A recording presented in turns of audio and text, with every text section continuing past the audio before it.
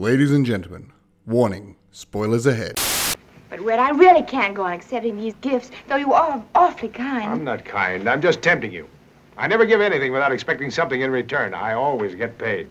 Well, if you think I'll marry you, just pay for the bonnet. I won't. Don't flatter yourself. I'm not a marrying man. Well, I won't kiss you for it either. Open your eyes and look at me. No, I don't think I will kiss you. Although you need kissing badly. That's what's wrong with you. You should be kissed and often, and by someone who knows how. Oh, and I suppose you think you're the proper person. I might be, if the right moment ever came. You're a conceited, black-hearted varmint, Red Butler. I don't know why I let you come and see me. I'll tell you why, Scarlett. Because I'm the only man over 16 and under 60 who's around to show you a good time. Good evening, and welcome to television.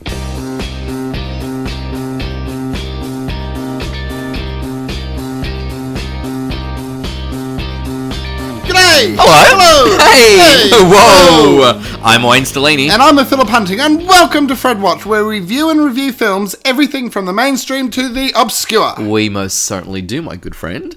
What have you been watching since our last podcast? Well, I've been going down nostalgia lane. Yes? And I've been watching with Kirsten a little Australian show called Liftoff. Oh, okay, yes. That's taken me back to my childhood. So, for those who don't know, that was like an ABC TV show for kids.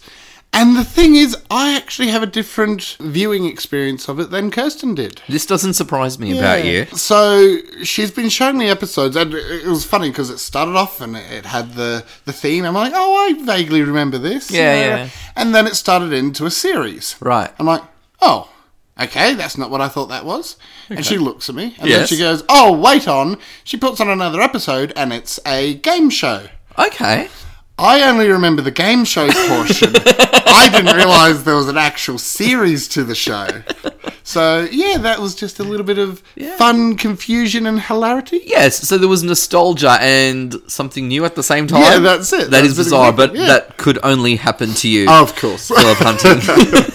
Well, what do you remember it as? I remember it just as a series, I think. Yeah? Yeah, it wasn't one that I watched religiously. So Yeah. I probably remember the title more, Yep. maybe a bit of the theme, but its content, to be honest, nothing that specific. Yeah. So again, I don't know the contents of the series all that well because Yeah. I'm apparently brand new to it. But it's about a kid and this doll, Right. as it were, and they go on hijinks, shenanigans, learning about the world, stuff like that. Nice. And there's this manager of the hotel who's sort of almost very Basil Fawlty-esque. Yes. He hates children, but the premise of the game show was that this nasty kid-hating man came through magic or through the doll's powers or whatever, became a loving, I love children are awesome, sort of person for the period of the game show. Oh, cute. And that's all I remember. I didn't realise there was this series attached It's to it. like whole extended narrative. Yeah, that's it. That is quite cute, actually. Yeah, it's kind of like a 2-in-1, isn't it? That's it. Yeah. And I even have a funny feeling it was attached to each other. It wasn't like a spin-off. So Yeah. How I missed the series, I don't know. I love this. And how about you, Wayne? What have you been watching? Well, Philip, I actually also revisited a show from my childhood, and even then it was reruns. Yeah, so I've been watching a few episodes of The Addams Family. Ooh. Yes, indeed. And, when you're a kid, you kind of laugh at things and enjoy them, but watching that show as an adult, I can't believe how hilarious it is. Like, it is just absolutely brilliant. It has not aged whatsoever. It is so funny. Like, been watching the movies that have been made of it, and you go, yeah, these movies are fun, but watching the original TV series from the 60s, I'm like, this show is hilarious. I want it now. Yeah, so I've been having fun down memory lane. So similar to you, Phil, not quite what I remembered, but better for it. Yeah. Awesome. What is today's film? Well, today, Philip, we are reviewing one of American cinema's most celebrated epics, Gone with the Wind. Please explain. Set against the backdrop of the American Civil War and the Reconstruction era, Southern belle Scarlett O'Hara, Vivian Lee, daughter of Georgia plantation owner Gerald, Thomas Mitchell, pursues aristocrat Ashley Wilkes, Leslie Howard. And although Ashley's marriage to his cousin, Melanie Hamilton, Olivia de Havilland, does not diminish her interest in him, strong-willed Scarlett ultimately weds the equally unyielding socialite Rhett Butler, Clark Gable. Based on Margaret Mitchell's 1936 novel, Gone with the Wind remains one of American cinema's most significant productions. Enduring in popular culture for 8 decades, Victor Fleming's masterpiece is still cited as one of the greatest films ever made, and, when adjusted for inflation, remains the highest box office earner of all time, grossing over $3.7 billion. But Philip, were you blown away by Gone with the Wind? I very much actually enjoyed this film, but it definitely was, this will sound really dumb, but it definitely was a film of its era. Oh yeah, absolutely. I know that sounds like, oh, duh. But what I really mean by that, it's not just, the contemporary issues, but it's also the story I felt could have ended several times. Not just because of its length. I mean in the sense of it felt like it had those endings, and then the next bit was, and then. And the two, because this is broken up into 2 distinct chapters. Yeah, absolutely. You've got, Civil War, Reconstruction. Yeah. And that, to me, they didn't match. Okay. They really didn't feel like they matched up. You had this moralistic tale of the Civil War, and then the Reconstruction just sort of felt confused, which, hey, maybe without knowing the era too well, maybe that was intentional. Maybe it was because it was a confused time in history. Well, I suppose it would be, because now everyone from the South has to adjust, don't they? And I guess, confusion would be it. Scarlett, for example, is someone who sees that she can't really hold on to how things had to be in sense of tradition and structure, and has to adapt, and she's criticised for it, for being, going with the traders, for example, and doing business with them. So I guess confusion is there, but does that mean for you that it was still a confused narrative? To some degrees, I feel it was, but maybe that's again just because I wasn't quite getting, because it's a film based in the 1800s, created in the 1930s, being viewed by 21st century audience. Yeah. It's not the most coherent sort of time framing, if that makes sense. Oh, okay. And is that just because of context or pre-knowledge? I think there's a bit of that going on. Okay, that's interesting. So you don't think that there is enough of the story that it sort of provides context at the same time? Let's start off looking at it without sort of modern glasses. Well, yeah, exactly. So the story in itself. I mean, does the story stand, I suppose, on itself to you? I mean, if we look at the framework, it's a very simple framework. Yeah. It is what we would call an old-fashioned romantic melodrama. Yes. Because whilst we have the Civil War and Reconstruction as the backdrop, that's the timeline we're following, it really isn't about that. It is about Scarlett. It's her coming of age. It's her pursuing a man who doesn't love her. She learns that the hard way after quite a number of years. But it's really, for me, a character-driven piece in the sense that this is Scarlett's story. This is her perspective. And I think for me, that's actually why, for me, it doesn't work as well. Right. Or even more to the point, it's almost by the numbers. Oh, yeah, absolutely. But that's sort of what I mean. Yeah. This is where, when you break it down, it falls apart for me. But this is why I think I'm struggling as well, because as its whole, as the sum of its parts, this is where the beauty of it and its amazingness and why it deserves all the accolades it gets. So, visually, it's one of the most stunning movies I've seen in a while. It's quite pretty, isn't it? It's very pretty. I would very happily take any scene they have of any long shot they have, be it of one of the battlefields or be it of the estate, or I'd very happily frame that on my wall. Yeah. And, it's absolutely gorgeous. And a lot of the dialogue, whilst the story, I think, is very bland, the dialogue itself is rich. It's very rich dialogue. Some of it's quite over the top, isn't it? Like, it's so suiting to the style, I feel. That's it.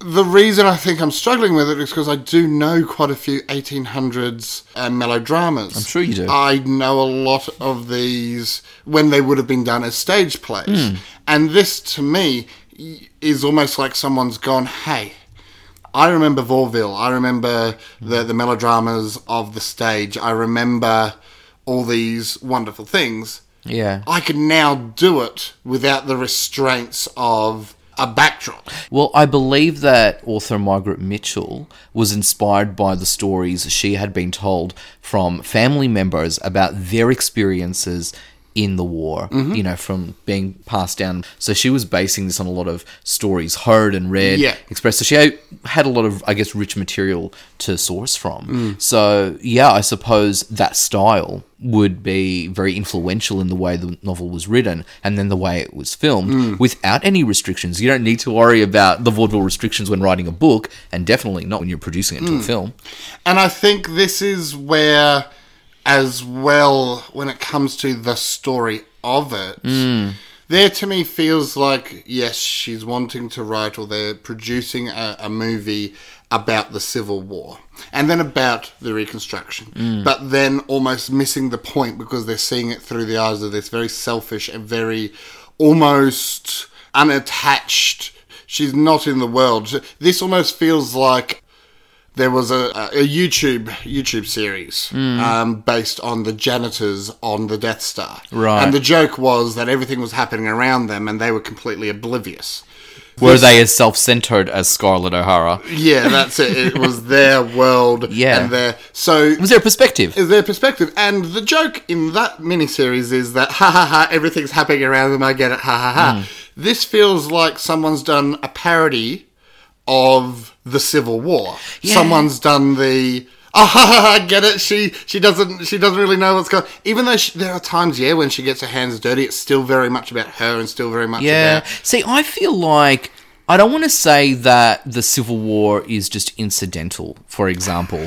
I actually think Scarlett's story, her pursuit of romance, her determination to keep Tara, this, vibrant plantation, even without slavery, once Reconstruction happens and all of these different things, is at the forefront. I think it's really about heroing her. I think that the author has drawn from Civil War stories is a matter of interest, and I guess as a way of placing Scarlett with action and obstacles to do, because otherwise if we took, say, the war out of it, it would be a pretty dull journey for Scarlett. So it makes her grow up really quickly with resistance and reluctance from her, mind you, but she has to get her hands dirty. She doesn't want to. All she wants to do is be with her mother at Tara and enjoy the lifestyle she's enjoyed. But she now realizes that she has to do all of the things that she thought she wouldn't have to do before in order to keep it. She's quite strong-willed. She's independent, really, in her own way, despite falling to a lot of what we would now call stereotypical tropes about women relying on men or pursuing men because they need a man in their life. But I don't know, does Scarlett really need a man? She survives well on her own and uses men to advance the bigger goal. Yeah, and I think this is also where, for me, maybe I don't know the historical context that it's set in well enough, because to me, it feels like there are metaphors here. They're just going over my head. Right, okay. Scarlett, to me, almost feels like she is representing the South. Does she represent the South?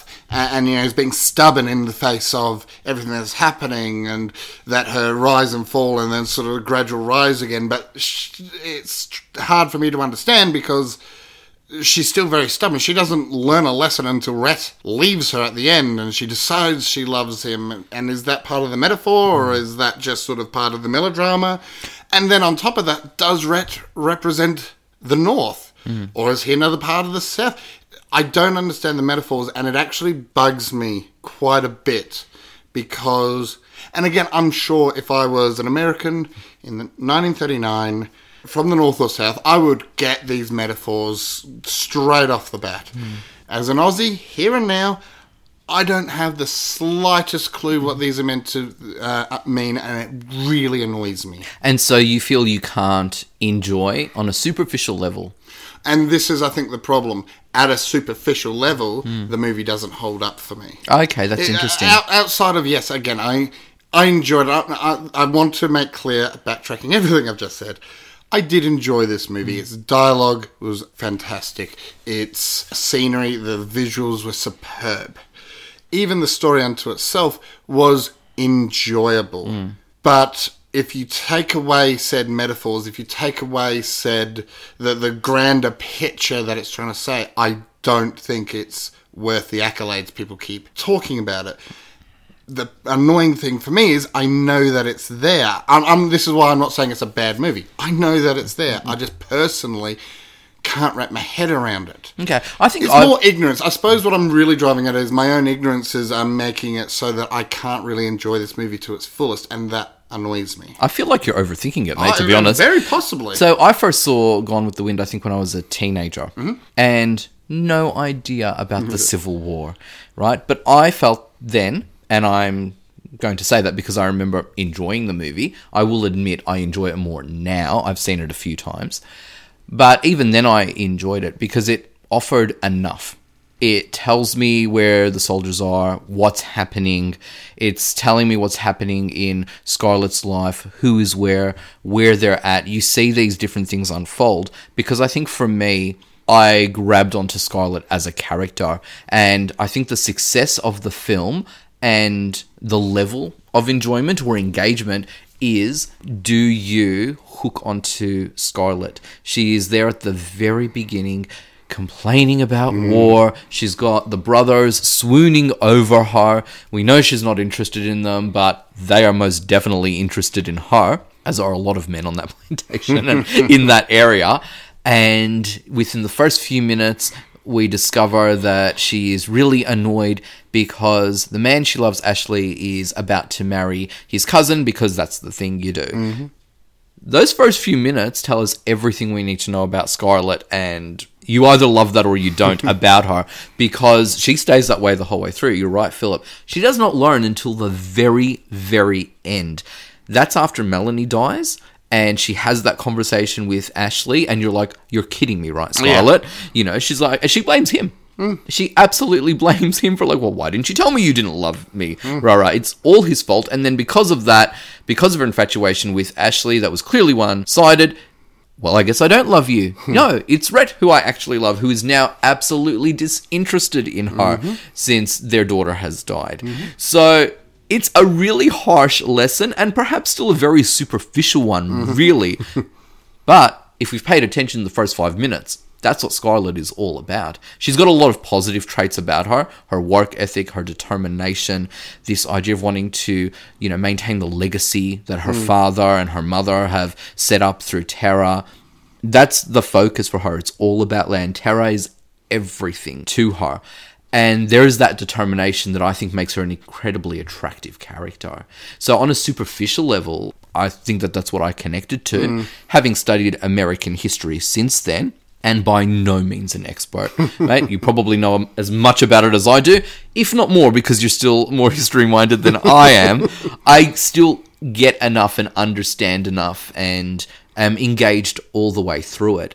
I don't mind that it is paint by numbers in terms of its blueprint because I think the best films are like that. And I say that because the most simple framework to a film makes it accessible, and then you can build upon it. You can add all of these historical details, all of these character dynamics, because if we're convoluted from the very beginning, from the basis, because I want to show you how clever I am, the film fails. We've seen so many convoluted movies like that. I agree with you there. Look, I suppose maybe one of my issues is, for me, the way that I see it is that when looking at historical films, and maybe this is also part of the problem, I've come at this as a historical film, as opposed to maybe a melodrama. Yes, because you're right, whilst it's based, and you could argue, yes, it is a historical film, it's set at a specific era, but you're right, Phil, history is not the main focus of this. It's not trying to teach you about the Civil War. I'm wondering if I'm wanting Gettysburg as opposed to Gone with the Wind. Perhaps. Because for me,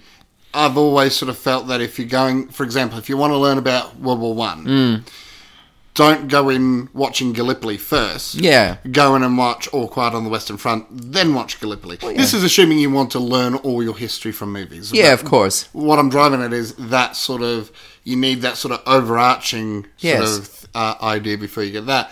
I've come in and Gone with the Wind is Gallipoli. It's that...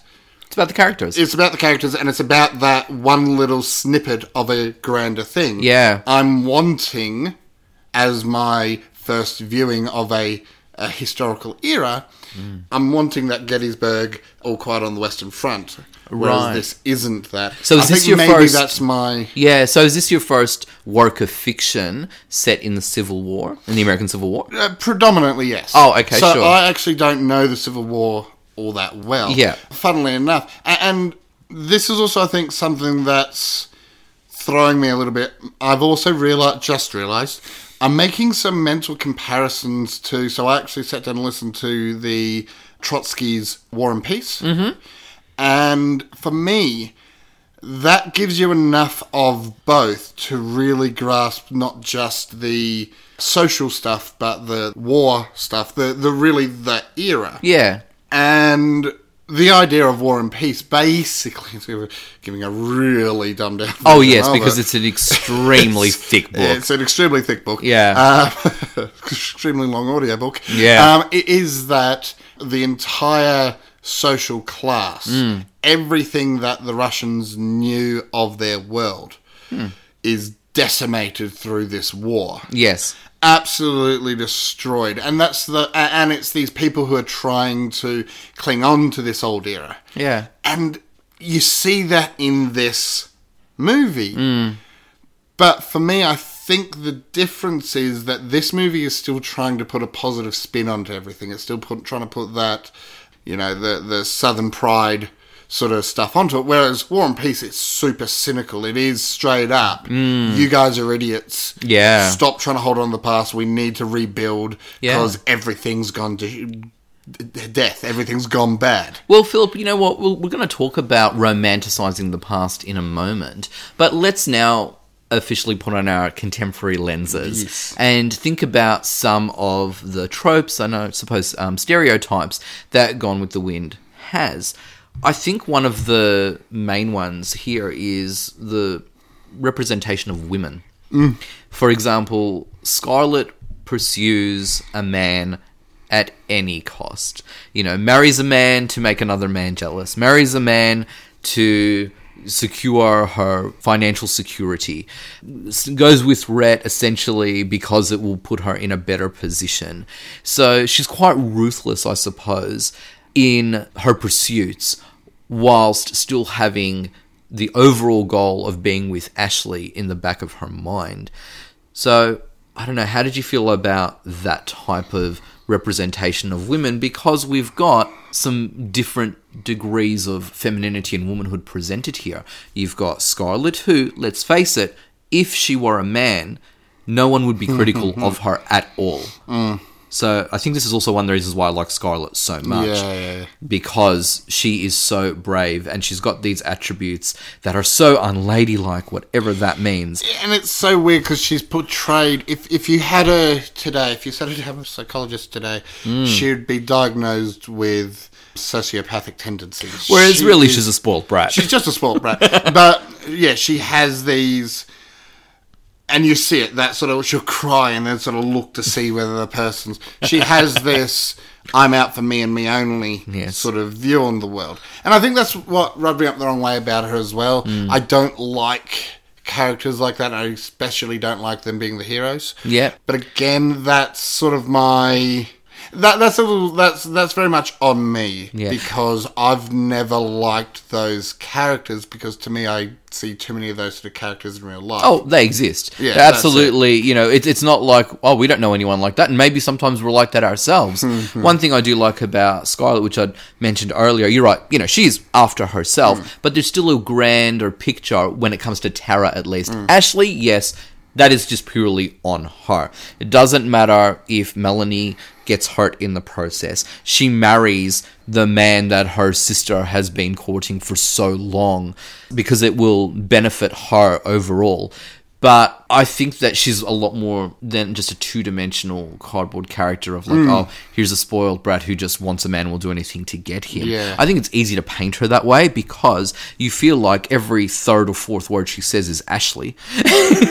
And is really persistent of him. And Ashley himself is quite a weak character, very indecisive, wishy-washy. You know, we'll go into a bit more details about the different characters and performances a bit later. But if we want to have a contrast to Scarlett, it's Melanie. Oh, yeah. Who we could call Saint Melanie. Yeah. Really, who never has a bad word to say about anybody, really. She's a beautiful character. I wanted her to be a little smarter. There's just a bit of me that wanted her to be, like at the very end, to actually openly turn around and say to Scarlett, I know what you've done. Still be forgiving and all that crap, but sort of Don't just... you think that's implied, though? Like, I feel like I think it's a little bit implied. And again, maybe this Melanie's is just... aware the whole way through, I reckon. Maybe this is just, again, my... I miss the subtlety of it, but... Yeah, I'd like... Okay, I've suggested that maybe Melanie's aware all the way through. Probably not. I mean, but she is aware at one very particular stage when Scarlett and Ashley are discovered embracing one another, and Scarlett definitely becomes like the branded woman. Makes her wear a scarlet dress to shame her, you know, because he's like, well, you know, you're going to Ashley's birthday party, so Melanie can throw you out of her own home because that is exactly what you deserve. And Melanie, who I feel is actually a little confronted by Scarlett being there at first, it's kind of like, okay, she's here, I need to handle this in a dignified, Christianly manner. And not only receive Scarlett, but invite Scarlett to receive her guests. Yeah. Which is interesting because, of course, Melanie has already received them formally. Yeah. But she is making her guests accept Scarlett. Yeah. If I can forgive her, or if I can see no issue here, you don't banish her to the side. You don't ostracize her. Yeah, that's my choice to make, sort of thing. And she's told the world that she's forgiven. Yeah, and especially because Melanie does see Scarlett as a sister. They are sister-in-laws, really. Yeah. And I think maybe Melanie feels indebted for Scarlett keeping her alive through that horrible period. I think a good chunk of my issue with Scarlett as a character is because I am so used to now seeing the trope of spoilt brat or luxury person or whatever. Wartime hits, they're a changed person. You don't really properly see that. She changes, but in more of a has to get her hands dirty kind of She way. changes in a practical in manner, a practical manner, but not in a No. mental manner, And which I'm so used to seeing now. And I actually enjoy those movies where it's that redemption through war. So the fact that this one was a little bit different, you didn't like? You It- wanted it- the it- cliche? Even though this was done before it was a cliche? Well, exactly. And to be honest, a little bit, yeah. And I know that sounds a little daft, but it to me it didn't. This is going to sound bad, but it didn't feel realistic to me because, and maybe that's because I've seen the trope so often. And again, that's why I say trope as opposed to stereotype or cliche, because it's something that I think feels a lot more realistic, that you are changed so fundamentally by war that most, if not all of your whole values are just absolutely turned on their head. But you don't think that the war has changed Scarlett? Now look, let's keep in mind that yes, she still wants to pursue a man. It happens to be Rhett, not Ashley, by the end of it. But you don't think it changes her? She goes from being quite passive to being assertive and leading the rebuild and redemption of Tara. I think this is a movie made by a country that had only been through one world war. Yes, I think she's changed. But I think your assessment of her having changed more practically is closer to home. Yes, she is more assertive, but it's not that... It's hard because I know the logical answer to all this is, everybody's different. Yes. And on one hand, yes, everybody is different, and the whole, shtick of, oh, well, this is her story is perfectly acceptable as a reason for all this. But I just feel, to me, it feels unrealistic that she can go through all of that. Talk about hating seeing all the death. Yeah. And then still have such a lack of empathy. Again, to me, I could not watch her character the whole way through. I could think nothing other than she is sociopathic. Yeah. She has zero empathy for anyone, and that has to be a mental disorder issue. And I don't think this movie is trying to show that. This movie is trying to show that. Oh, absolutely not. Yeah. This movie is trying to show that this is just the norm. This is who she is. This is acceptable. And it doesn't feel real to me. It kept taking me out of the movie. Perhaps it doesn't feel real, but man, is it refreshing because it is different. I just love that. You know what? If she's going to be a spoiled brat who expects everything to sort of come to her at first, and then the Civil War, her being forced out of Tara, seeing all the soldiers suffering, and you're right, not really having that much empathy, being disturbed by it, absolutely, but to the degree that it affects her so much that she then says, I'm leaving, I'm so tired of this, I don't want it anymore. She longs to go back to the lifestyle she had, and that is probably more of a motivation for her rebuilding Tara, for having the life with Red that she wants. I find that actually quite refreshing that she didn't become a saint in the end. I would not have believed it at all. I don't think she needed to become a saint, but I think, right through the movie, I just found her to be an idiot. I found her to be... Really? Yeah, I'm sorry.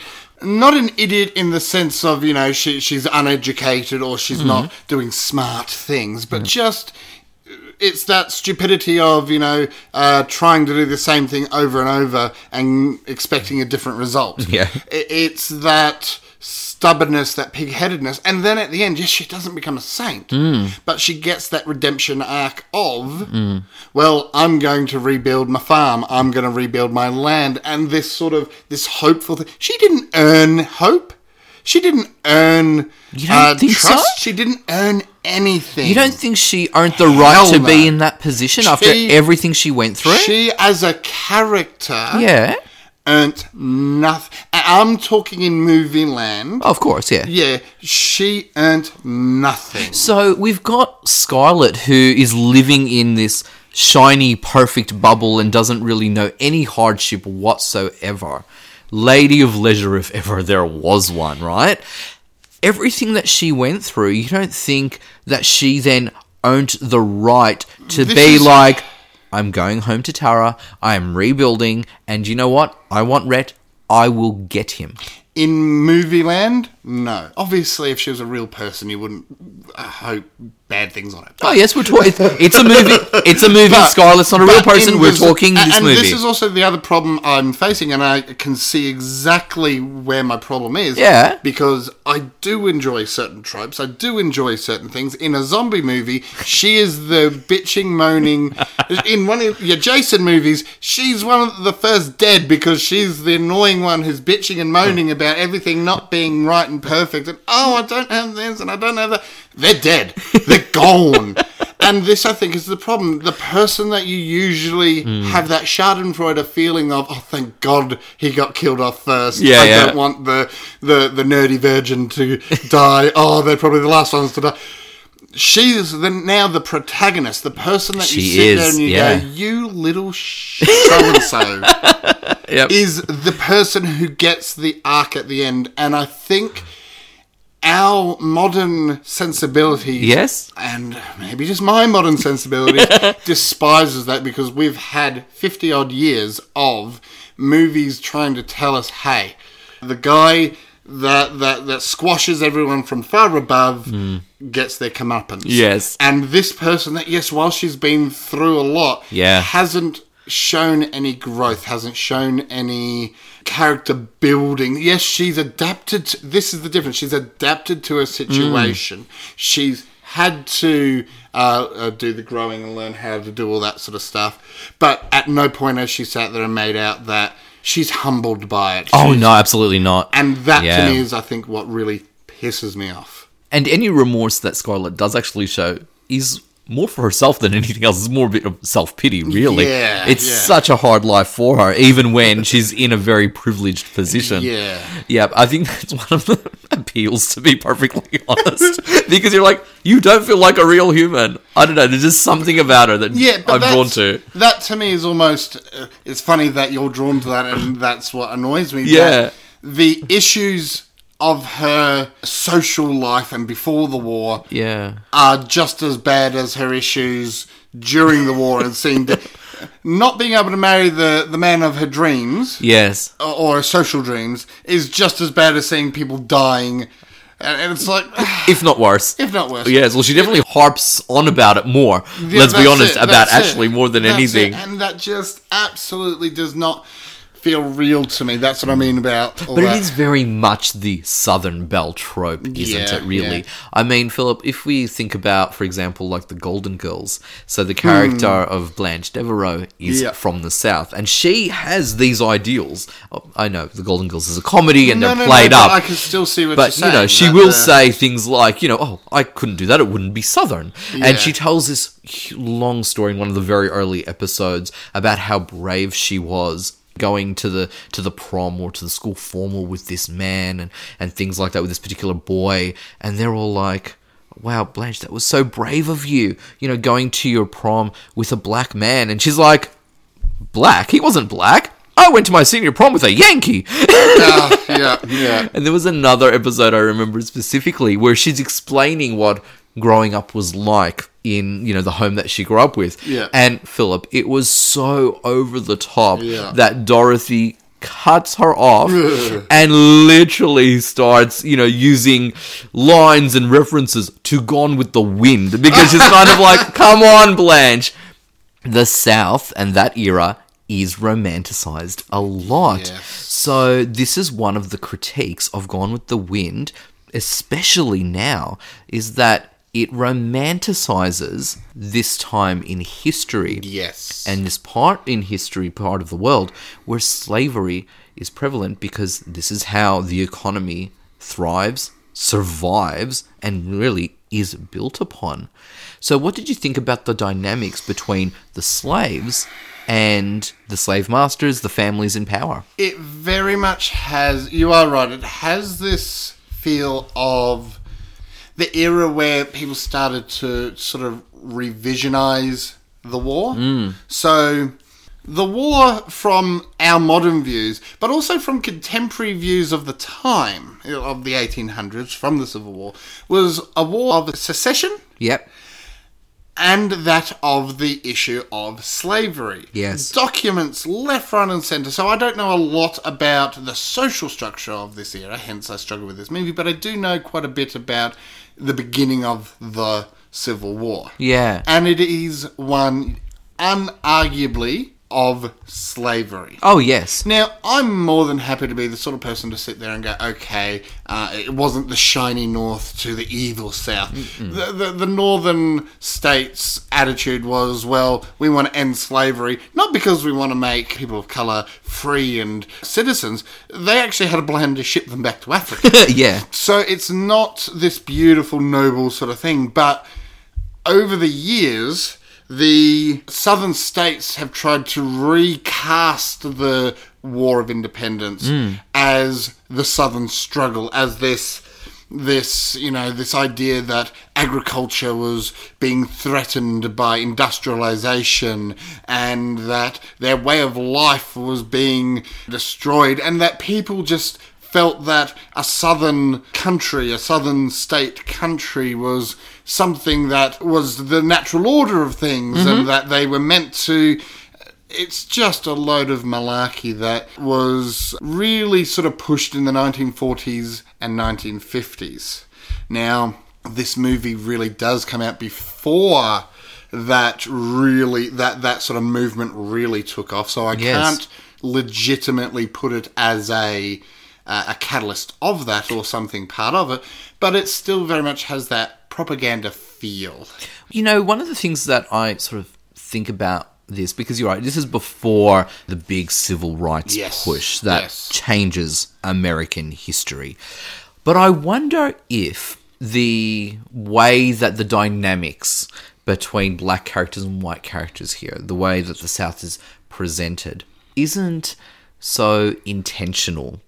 And I almost want to say it then just becomes a pitfall of the fact that this film is a romance melodrama. And so therefore, everything feels grander and more romanticized and simple and so forth, because the dynamics between the house servants specifically, if we really look at, say, Mammy, for example, played by Hattie McDaniel, and Scarlett, and even the other characters, it's very friendly. Yeah. It's very familiar. Yeah. You feel like that Mammy is valued not only for the services she does, but as a person. Yeah. That can't be true. Let's be honest. You know, if we're going realistic. So there is that romanticized version. Oh, it wasn't so bad. Yeah, Everyone exactly. gets along. Mammy fights to keep the South the way it is in her own way. Yeah, and that's the sort of, again, when you start to get a little bit further on in time, this reimagining of the war and the era. Yeah. I mean, then you also have things around the same era, such as Song of the South, which is problematic in the exact same way. Yeah. And you just have... It actually reminds me of The Patriot. Yes. They've got this scene, and it's just so hypocritical. And to me, it sort of reminds me sort of that in a way, where... Early on in the film, they're mocking the fact that the British are offering slaves to have their freedom if they fight for the British. Yeah. And all the patriots are mocking this and saying, you know, oh, that's rubbish. They're not going to do that. Then later on in the film, you have a thing where a black slave is reading a pamphlet or is it read a pamphlet saying, you know, if you fight for the Patriots, we will free you. And someone mocks him saying, oh, what are you going to do with freedom or something? But but the music is beautiful and all that. The exact same thing is one hand being mocked, the other thing being praised. And I feel there's very much the same sort of feel in here, that you're right, that slavery is almost sort of romanticized, but then you have this free black man with his carpet bag, being almost villainized as he's being so nasty to the soldiers. How could you do that to a veteran? And it's just this sort of counterintuitive, I feel, view. Yeah, and I suppose really though this is a Southerner's perspective. And this, to me, is what I mean by the problem of it. Yeah, especially in a contemporary manner, where we just kind of go, well, you know, if you're going to show a Southerner's perspective, even a privileged Southerner's perspective, you would go along the way of, for example, the TV series Roots, which was made in the 70s, which did not glamorize slavery at all. It was still toned down in certain respects to not alienate the white audience. Sympathetic white characters were added, for example, and you had really kind slave masters, if there is such a thing, and you had excessively nasty ones. So this doesn't really have that balance. Everyone gets along. Yes, there is conflict, especially when we consider Scarlett and Prissy, but Prissy herself is problematic even in a stereotypical point of view, because you can at least say, okay, the servants are stereotypes, they're tropes, they fit into this formula that we've got here. But you go, at least Mammy is extraordinarily strong. She is likable the whole way through. You are on her side the whole way through. Everything that she does, there is a sense of genuine care. Like, she feels like a real person. Prissy, for example, is quite annoying and is a simpleton. Now, I'm not saying that, you know, that's a reflection on the performance or anything. It's the way the character is written. It's showing a very dumbed down side of a servant who hasn't had any education. Now, let's be honest, slaves did not have formal education, because education, knowledge is power. Heaven forbid the slaves realize that they are human beings and are worth as much dignity and respect as anyone else. But she feels also quite excessive. She feels like such a nuisance. Yeah, and I think this again brings me back to what I was saying, actually, I won't go back to Yeah. it, but to link it up, what I was saying about with Scarlet, that there is this issue between real world and movie world. Yeah. Because, in the real world, I mean, you mentioned, if there is such thing as a good slave master. Yeah. Well, there were kind people. There were people that were Yes. genuinely fun. There were slaves who were genuinely happy to be slaves. And I mean that not in the sense of trying to say, they would have preferred to be slaves. Partly because they didn't know any better. Yeah. And partly because, there were a lot of them that their lot in life was...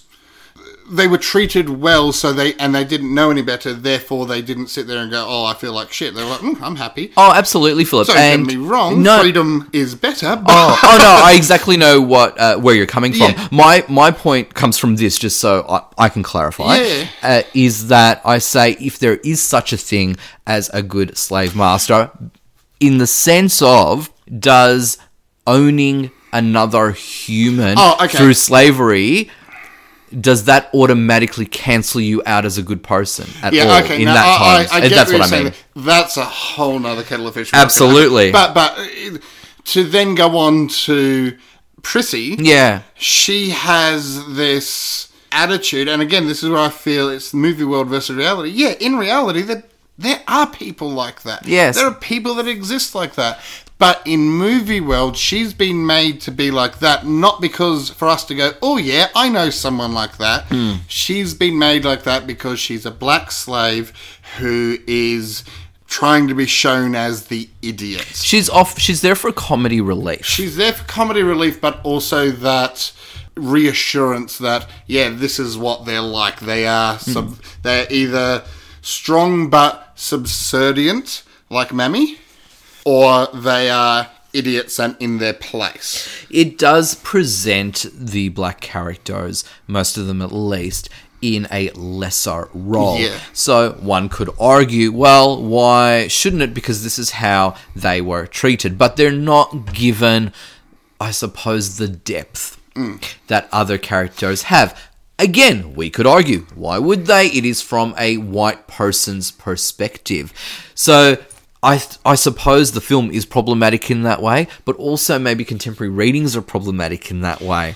And this, I think, is the tough part of it, because you can sit there and say, it's a beautiful film, it's this and that, but it's got these problems. But it's, you got to look at it from its viewpoint. But then, when do we sit back and say, okay, this needs to be retired in its context? We can no longer watch this without going, yes, this is problematic. For example... I don't know if we should, though. I have a big issue with a bit of a movement of cancelling culture, as it's called. No, I don't think I'm going as far as cancel culture. What I mean is, if I turned to you and said, we really need to watch Triumph of the Will... Yes. in its absolute purest what it was meant to be. What I'm suggesting is that we need to watch it as if we are Aryan Nazis. The way we should watch it is going, okay, yes, this is the context in which it was, and we need to understand that it's from this time. That's all good. Yeah. But we should never take off. But at some point during history, we turned around and said, okay, we no longer believe in what it's in its message. Yes. Well, and that's what I suppose I mean. Well, at what point do we look at this movie and go, okay, yes, it is beautiful, it's wonderful and all that, but we're going to now start to be critical of its message. And I know that's what we've started to do. Oh, of course. but- And I know that people are critical of representation, I think, more so than its message. Because its message, I think, was more... very simply, a love story. I don't think it tried to rewrite history. I don't think it tried to do anything that malicious. I, to a small degree, disagree. Right. I don't think it was outset. Yes, you are right. I do not think producers sat down and gone, right, we want something to rewrite history. But I think its very existence has helped to back up certain stereotypes and back up absolutely. Again. Yeah, absolutely, Philip. Song of the South. You could very much argue that was, and I think rightly argue, that was never intended to be outwardly racist. Right. I do not... I've seen it, And I do not believe the intent was to turn around to black people and say, you're lesser, you're this, you're that. I think the stories that it told very much do that. I don't think anyone sat down writing that movie, pushing that movie, sat down and said, right, our goal here is to do this. However, they never had those filters, the filters we have today, to turn around and go, maybe this is a bad idea, because they thought nothing of it. Yes, I think though that's sort of, it's then gone on to help bring people down and keep perpetuate this. Perpetuate, that's it. Yeah, I think if we're doing a comparison, I haven't seen Song of the South, but I am aware of it and its contents. I think one of the differences, though, that Song of the South is a black person's perspective, or at least is presented as a black person's perspective. No, I get that. Whereas Gondolin, again, is from a white person's perspective, cast, crew, original author, and when we reflect on yesteryear, do we not romanticize it? Most certainly. I think that Gone with the Wind is problematic if it is the only movie you see set in the slavery era.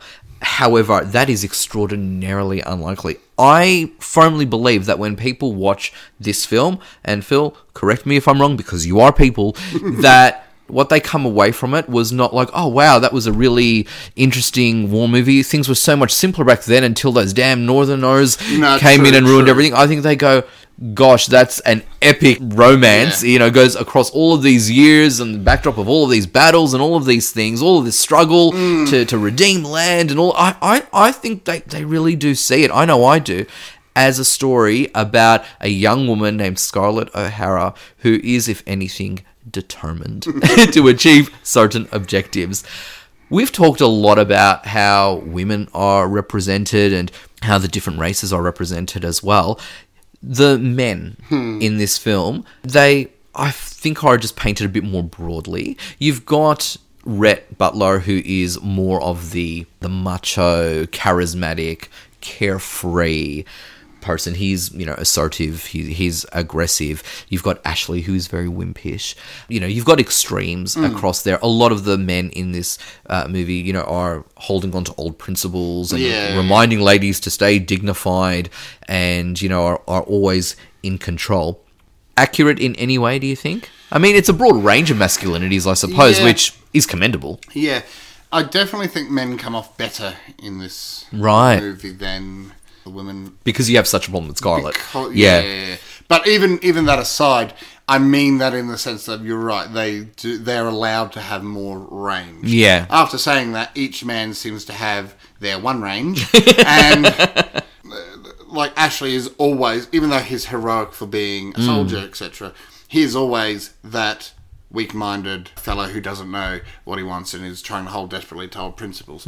Rhett is always dashing, but the dashing scoundrel who always knows what he wants. The only change we see in him is once he has a child. Yeah. As soon as the child's gone, he's back to his old ways. Yes. So even then, the characters are still very one-dimensional. The only difference is there's more of them to play with. Yes. If that makes sense. They all make one very diverse man. A single. Yes.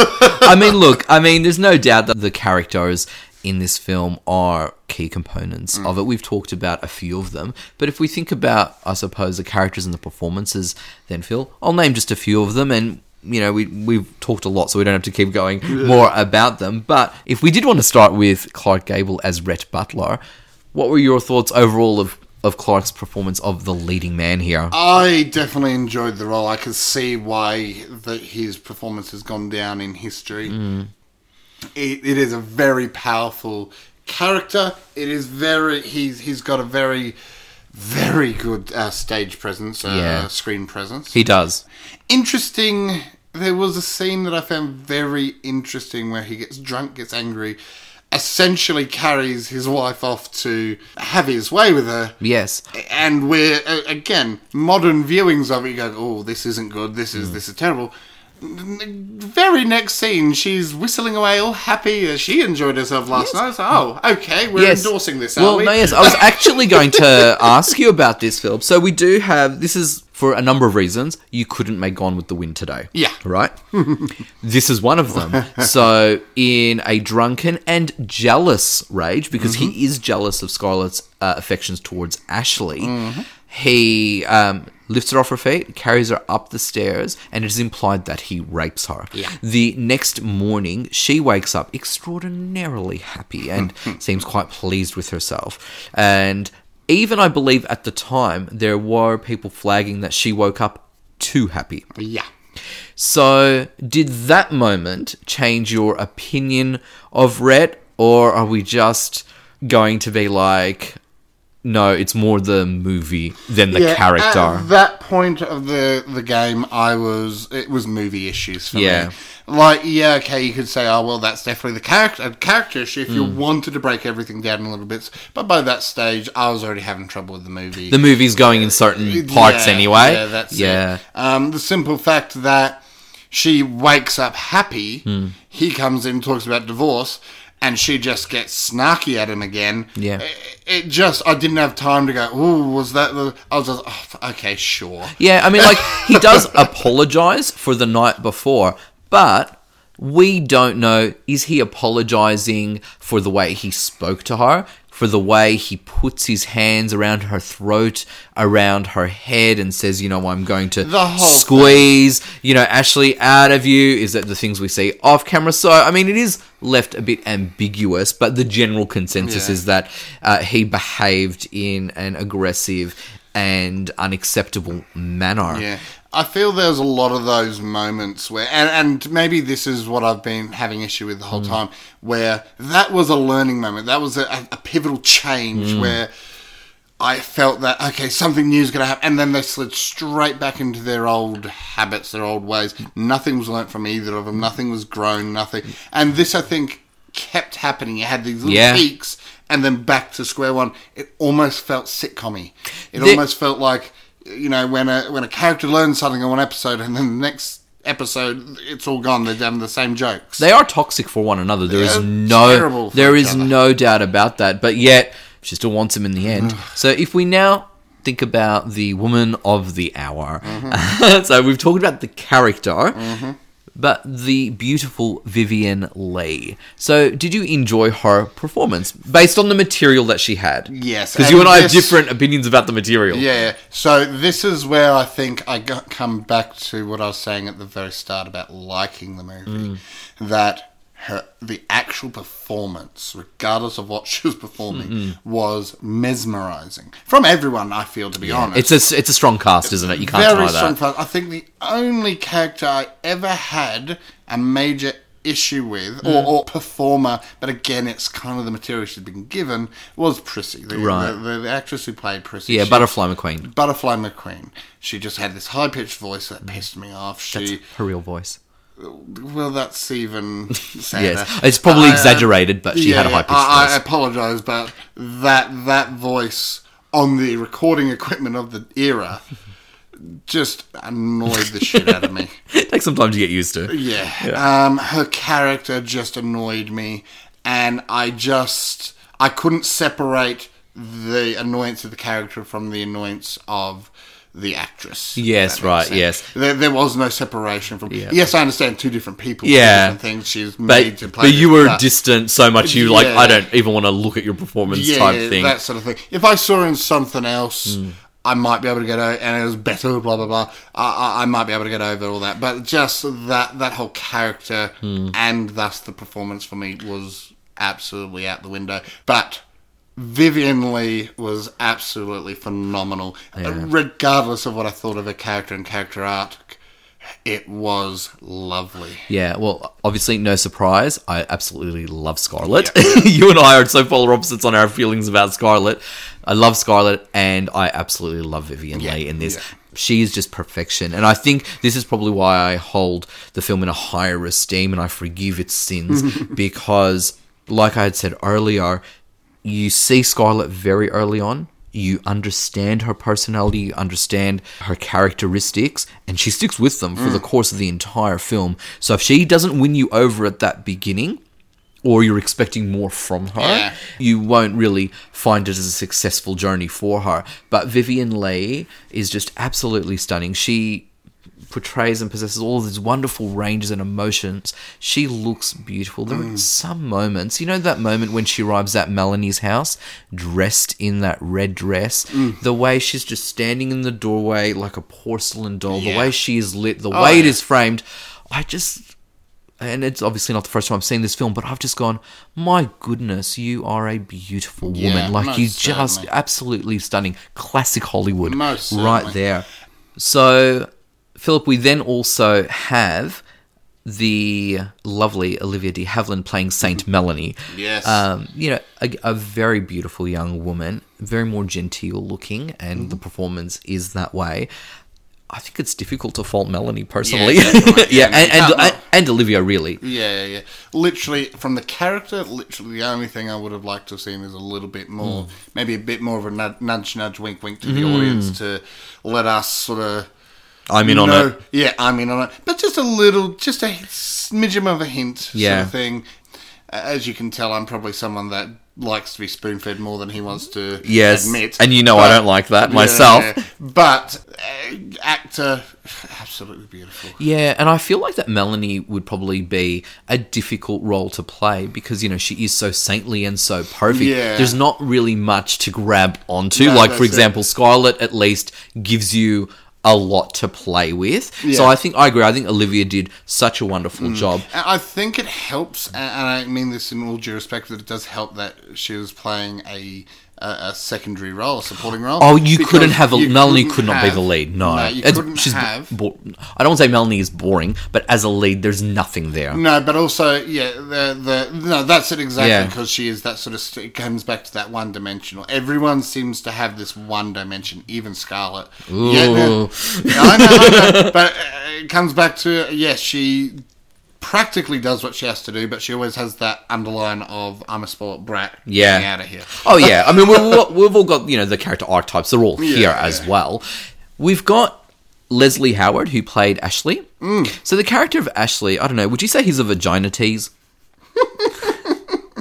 Yeah. And doesn't know who, what, where, when, why, how he became that way. A lot of the men in this movie are, to be honest. Well, because the women are so, you know, they really want to pursue a man. Oh, because, you know, women can only be complete with a man. Yeah, that's it. But yeah, I definitely think so. It doesn't help that he doesn't quite know what he wants. I think if you were to extrapolate it, if you were to do a sitcom based on these two only, it would be one of these things of he wants his wife, he loves his wife, he wants to get it on with Scarlett. He just wants one passionate night with Scarlett, get it out of their system, and then wham bam, thank you, ma'am. Yeah, you know what I mean. You think that's all he wants? Honestly, think that's. I feel like Ashley doesn't know what he wants. I mean, he's always like, yes, I'm with Melanie, and he's always faithful to Melanie, but he feels conflicted, and you know, and Scarlett scolds him essentially at the end of it all. It's like, look, you loved Melanie, you should have told me. Now, we commented on that a bit before, but maybe she just wants, be as assertive as I am. She's told him what she's wanted, be the same way. Yeah. You know, she's felt misled by him. Yeah, I feel like Ashley isn't always the easiest character to play either. So I think Leslie Howard did a pretty good job at that. I think he's done a very good job, again, for what he's been given. Yeah. And I think he was... I won't say stand out. No. But definitely for the character he needed to play, he was perfect. Yeah, look, and also for me, Philip, like, we've got Vivien Leigh and Clark Gable in the leads. They've got the most meat to work with because they're the leads. Yeah. Someone who doesn't have as much, but I think out of the supporting players does the best with what she's given, is Hattie McDaniel as Mammy. Yes. I just from the moment you see her, you know, shouting out of the window and all the way through, you just get so much love and warmth from this character. Yes. And, you know, Hattie McDaniel received criticism at the time for playing a slave, and she, you know, had said... how did she... You're just about to tell me, sorry. Yeah, no, and I was going to say that, you know, she has a quote, and I'm paraphrasing here, look, I'd rather play a maid than be a maid. And I think, you know, she also added the dollar figures of what a maid earns a week versus what an actress earns a week. And we still have problems with the way we cast people now in movies. So 80 years ago, these were the roles on offer. It's representation. It's work. I don't fault her for this at all. She gives such a stellar performance, and she's an absolute highlight for me in this film. Every scene she's in, she steals the show for me. My eyes are glued on her. Yeah. I love Hattie McDaniel in this. I think she did a stellar job in terms of that whole thing of the roles that are there. You're so right. It's you today we look at it and go, oh well, you could just get a different role in it. But we even have problems with that. I mean, and with that's why we talk about whitewashing so much these days. Yeah, because absolutely. It's like, well, why not give it to? Yeah. But most certainly, I know there were comedians of the time. There's stories you hear of black comedians of the time doing pieces which, at the time, actually a lot of of their contemporaries praised them for. Said, "Oh, great, you're getting us on stage, you're getting us on film, you're getting all that." And I know that in the 60s and 70s, during the civil rights movement, they were being criticised and ridiculed for these roles they had done, which, decades before, they were being praised for, because the attitudes had changed. Yeah, it's progression. That's it. Just such a different... You have to look at it from the era they did it. Absolutely. And in terms of progression and looking at the era and context, sometimes movies can get left behind because it belongs to another time. Yes. Gone with the Wind is not one of those movies. I think its high esteem, for example, has dwindled. It's not, necessarily up there these days because people are focusing on its problematic representations and all these different elements, but it still has endured in popular culture. So, for example, Frankly, My Dear, I Don't Give a Damn is one of the most quoted, most famous lines in movie history. It's the parting words of Rhett Butler, and what a great way of delivering a parting shot. We want to talk about final words. Even Scarlett saying, after all, tomorrow is another day, is quite famous. It says so much about Scarlett. What we have watched unfold tells us that Scarlett will succeed because she's always believed that tomorrow is another day. Her declaration of also not going hungry ever again, this plants the seed for the second half of the film that she will do anything because she refuses to starve again. It shows her determination, and I think these are some of the elements that I like about Scarlett and why she has endured. One of the memes that is quite popular that relates to Gone with the Wind is a photo of Scarlett, and it's always accompanied with resting bitch face because Vivien Leigh puts so many wonderful expressions on display here, and Scarlett's resting bitch face is one of them. And I love that women specifically take pride in resting bitch face, and I love that Scarlett is a symbol of that even today.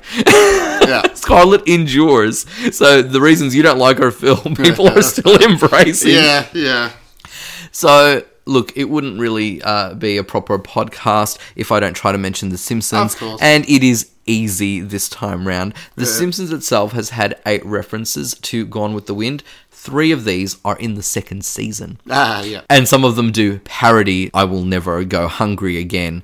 As God is my witness, I'll always be hungry again. As God is my witness, I can pass the 4th grade. And that famous scene of the battlefield when we pan out and see thousands of soldiers laid out there. No CGI, folks. Extras and dummies. Looks amazing. It's such an iconic scene as well. In terms of the film receiving praise, it won 8 Oscars from 13 nominations and received 2 honorary awards for technical achievements. So Clark Gable and Vivien Leigh both won for leading performances. Olivia de Havilland was nominated for Best Supporting Actress. She lost, though, to her co-star, Hattie McDaniel. Hugely significant, becoming the first black person to win an Oscar.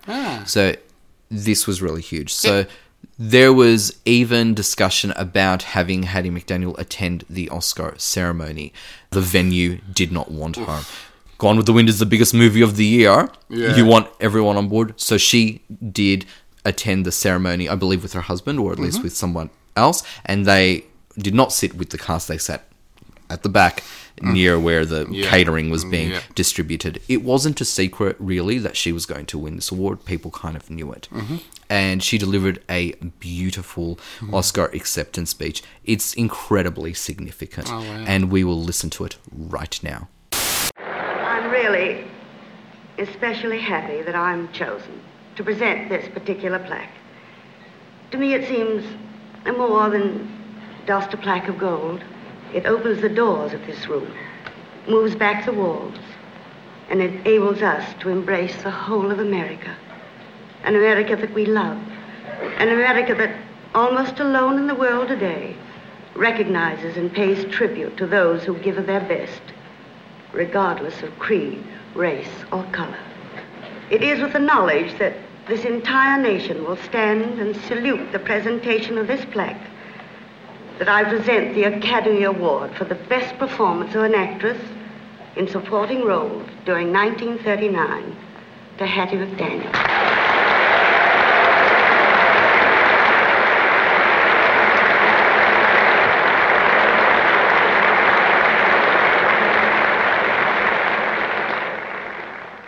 Academy of Motion Picture Arts and Science, fellow members of the motion picture industry, and honored guests. This is one of the happiest moments of my life. And I want to thank each one of you who had a part in selecting me for one of the awards. For your kindness, it has made me feel very, very humble. And I shall always hold it as a beacon for anything that I may be able to do in the future. I sincerely hope I shall always be a credit to my race and to the motion picture industry. My heart is too full to tell you just how I feel. And may I say thank you. And God bless you. In terms of the Oscars as well, Vivien Leigh holds a record for her Oscar win. So at 2 hours, 23 minutes and 32 seconds, Vivien's performance in this movie is the longest ever to win an Academy Award. And there is countless and countless other facts and trivia. IMDb it. Philip, we would be talking about the film's production problems, the behind the scenes, and all the trivia and endurance of popular culture for about another 12 hours because it is so For about as significant. long as the movie. Oh, 4 times as long as the movie. Yeah. One last bit of trivia, which I find really interesting, is that there are only 2 surviving credited cast members from Gone with the Wind. Oh, wow. Olivia de Havilland, who played Melanie, she's 103. And Mickey Kuhn, who played her son Beau, is 87. So I love that. Screen mother and son are still alive, which is actually quite sweet. Go. Yeah, so at the time of this recording, we've got 2 credited cast members still enjoying the legacy of Gone with the Wind. Beautiful. And what a legacy it is, Philip. However, I'm curious as what you're taking from Gone with the Wind. What are your final thoughts and a score out of 5? Look, at the end of the day, I still sort of can't get over some of the legacy of this film. I know that it was taken on in some negative ways. I know that it was hijacked by some negative people. But can you really blame a movie for that if it didn't set out to do that? I think the answer at the end of the day has to be no. And with that in mind, I do think, as problematic as some of the bits are, I truly do understand how this movie has not only got a beautiful legacy, but also deserves its accolades and its wonder. And so with that in mind, I give this movie a 3.5 stars. Lovely. Well, Philip, no surprise that I absolutely love this movie because I absolutely love Scarlett O'Hara. There's so many wonderful things about this movie, from the production quality to its aesthetics, to the use of dialogue, to the way that it uses simple narrative structure, to the production itself, the grand scale. And this was in 1939. The use of practical effects, the use of screens, and the sets themselves. Those aren't miniatures burning in Atlanta. Yeah, no. They're real sets. One of the main pieces there was the gate that King Kong went out through. They burnt that thing in the back lot. I love the costumes. I love the casting. I just can draw so many wonderful things out of this movie.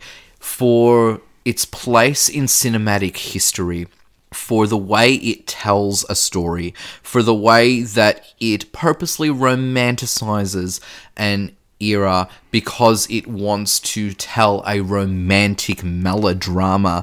It achieves what it sets out to do and then some.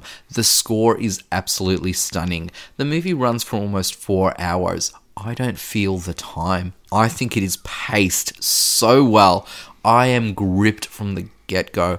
Most of that falls on Vivien Leigh and her outstanding performance. I am invested with her the whole way through. I absolutely adore this movie. I think it holds its place in history for a reason, and I think it will continue to endure. It has copped some flack now that we're looking at it more critically, but looking at the time that it was made, that just the art of filmmaking that it took to bring this movie together, and the fact that it has captured so much attention and remains in popular culture discourse. Is it the greatest film ever made? You better believe it. 5 out of 5. Philip, Yes. what do you have for us next time? Well, I'm actually going from something which you feel is the greatest film of all time to something which I feel should have been the greatest film of all time, and actually I found was a major disappointment. Oh, okay. So I'm spoiling our review ever so slightly now, Yeah. but you'll understand why. Yes, Phil. Because this is a film made from who I think is one of the greatest comedians of all time, Spike Milligan, and it was an attempt to bring his famous Goon Show to the silver screen in a movie parody called Down Amongst the Z Men. Ooh, have not even heard of this, Philip. And I will not research it because I want to be totally surprised by this. But I'm sensing you are disappointed and I might be too. Very much so. Okay, I can't wait for this. I'm looking forward to it. So until then, I've been Wayne Stellini. And I've been a Philip Hunting. And you've just experienced Fred Watch. Cue music. Dun dun dun dun dun dun.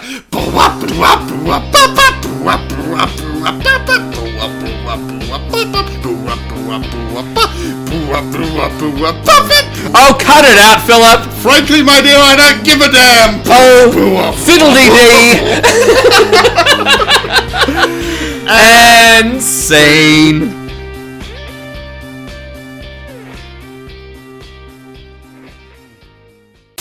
Blooper reel. Am I saying that bit? Whatever's in bold. And I'm a Philip Hunting. Welcome. Yeah, no, I am. Ready? Willing. Able. I thought it was funny.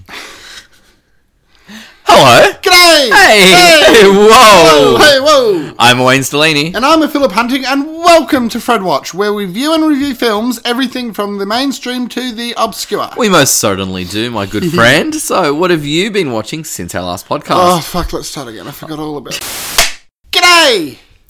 No? Okay. I'm not ready for you. Oh, are you ever? Well, I never really know what to expect from you. Yeah. You're my box of chocolates. What have I been watching? I love what you were going to start it without even knowing. Yeah. Oh my gosh. I was just going to bullshit it as I went. When's this come out? The 19th of December. Cool. You would have just seen Star Wars. I was just about to say. You can't talk about a film you haven't seen. No. Alright. You good? Mm-hmm. Okay, good man. Manager of the hotel, who's sort of almost very Basil Fawlty-esque. Yes. He hates children. Yeah. But the premise of the... Well, Philip, I actually also revisited a show from my childhood, and even then it was reruns. But for me, it was more, I suppose... I have no idea how to do this. That's right, let's pause Good. there. Okay, cool. And then you can lead me in. Yep. But you also made me That's sit okay. through Thunderbirds And- ago. I get... You know what I'm doing until next year? Mm-hmm. I'm getting them to watch a 4-part miniseries for Anzac Day. So can I say one thing? You, young man, be careful how much you moan about the running length of this film. Yeah. To be perfectly frank, I'm not gonna. Thank you, and I actually- I'm I glad you stayed awake. Yeah. Now, to be honest, I've got a lot more good things about this to say than I think you... Oh no, it doesn't. Oh, it doesn't matter. It doesn't matter. We're shitting on each other's films a lot lately, actually. which is getting more comfortable. Which is better. Yeah, I don't want to offend. Let's be honest. It started... Yeah. It all essentially started with us shitting on my film because I realised it was shit after the film. This is true. And then a period of you shitting on my films and me going, oh, I love this film, Wayne. Thank you for introducing me to it. So now me going, yeah, fuck it. I just thought it meant I had better taste. That's all I thought it meant. Mind you, I said to Kendall last night, because, told her we were doing this, and I said, oh, by the way, Kendall, yeah, I'm not doing Jaws with Philip. I'm not letting him shit all over it. And I've gone, at least if you don't like the movie, it'll be like, constructive criticism. The friendship's not worth it. Can I be perfectly frank? Yeah. From what I've seen of Jaws, I think I'd actually enjoy it outside it being a bit spoopy. No, I think you'd enjoy it too. I think it's perfect. Oh, well. And a few jump scares though. I think you'll find no movie's perfect. Jaws is. No. Jaws is. If Jaws is perfect, then Empire Strikes Back is perfect. I didn't say it wasn't, Philip. Are you trying to compensate for something because you see some flaws in it? Look, it's a really strong narrative. Look, it's my favourite Star Wars movie. Yeah. But look, it was a bad just example. Because I love it. Look, just because the shark looks fake. I mean... Yeah, maybe. Yes, well, I know that when Margaret Mitchell sat down to wrote it... Well, I believe that when Margaret... Let me do that again, because I can word it better. But then, if that's the case, is it trying to say that the South is stubborn, the South isn't working towards... It is... Fuck, I was on a roll. What's his name? Rhett Ashley. The husband that she ends up with and divorces her at the end. Rhett. Yeah, Rhett. Does she represent the South? She's sort of struggling to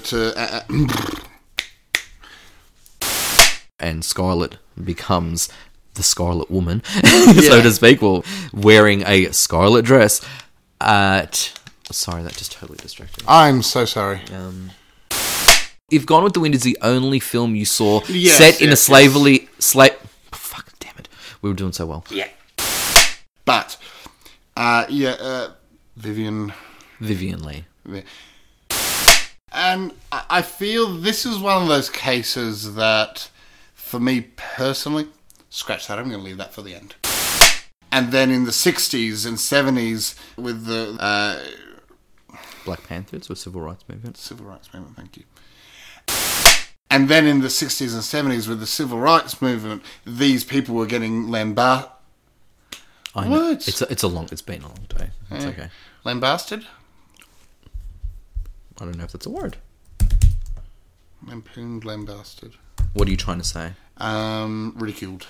Yeah, to criticise harshly. Lambast. Lambast, cool. And I know that then in the 60s and 70s during the... And I know that in the 60s and 70s during the Civil Rights Movement... They were being criticised. Yeah. So Olivia de Havilland won the Best Supporting... No, she didn't. She did not. What are your final thoughts and a score out of 5? I'd forgotten what I was going to say when I turned around and said... Oh, it's okay. I know. Just give us your final thoughts. I truly do understand how this movie has not only got a beautiful legacy, a beautiful... I'm rambling, sorry. And so with that in mind, I give this movie a 5... With that in mind... I give Gone... So until then, I've been a Wayne Stellini. And I've been a Philip Hunting. And you've just experienced Fred Watch. I can do that all again. Yeah, I'm sorry. That's okay. Brain. No, you're okay. I'm always used to you starting for some reason. It is. I meant to. No, I've got it here. I start. Oh, is it? Because I hosted I Start, yeah. Cool. I was trying so You're hard to get so to that. good. That was such a fucking good discussion.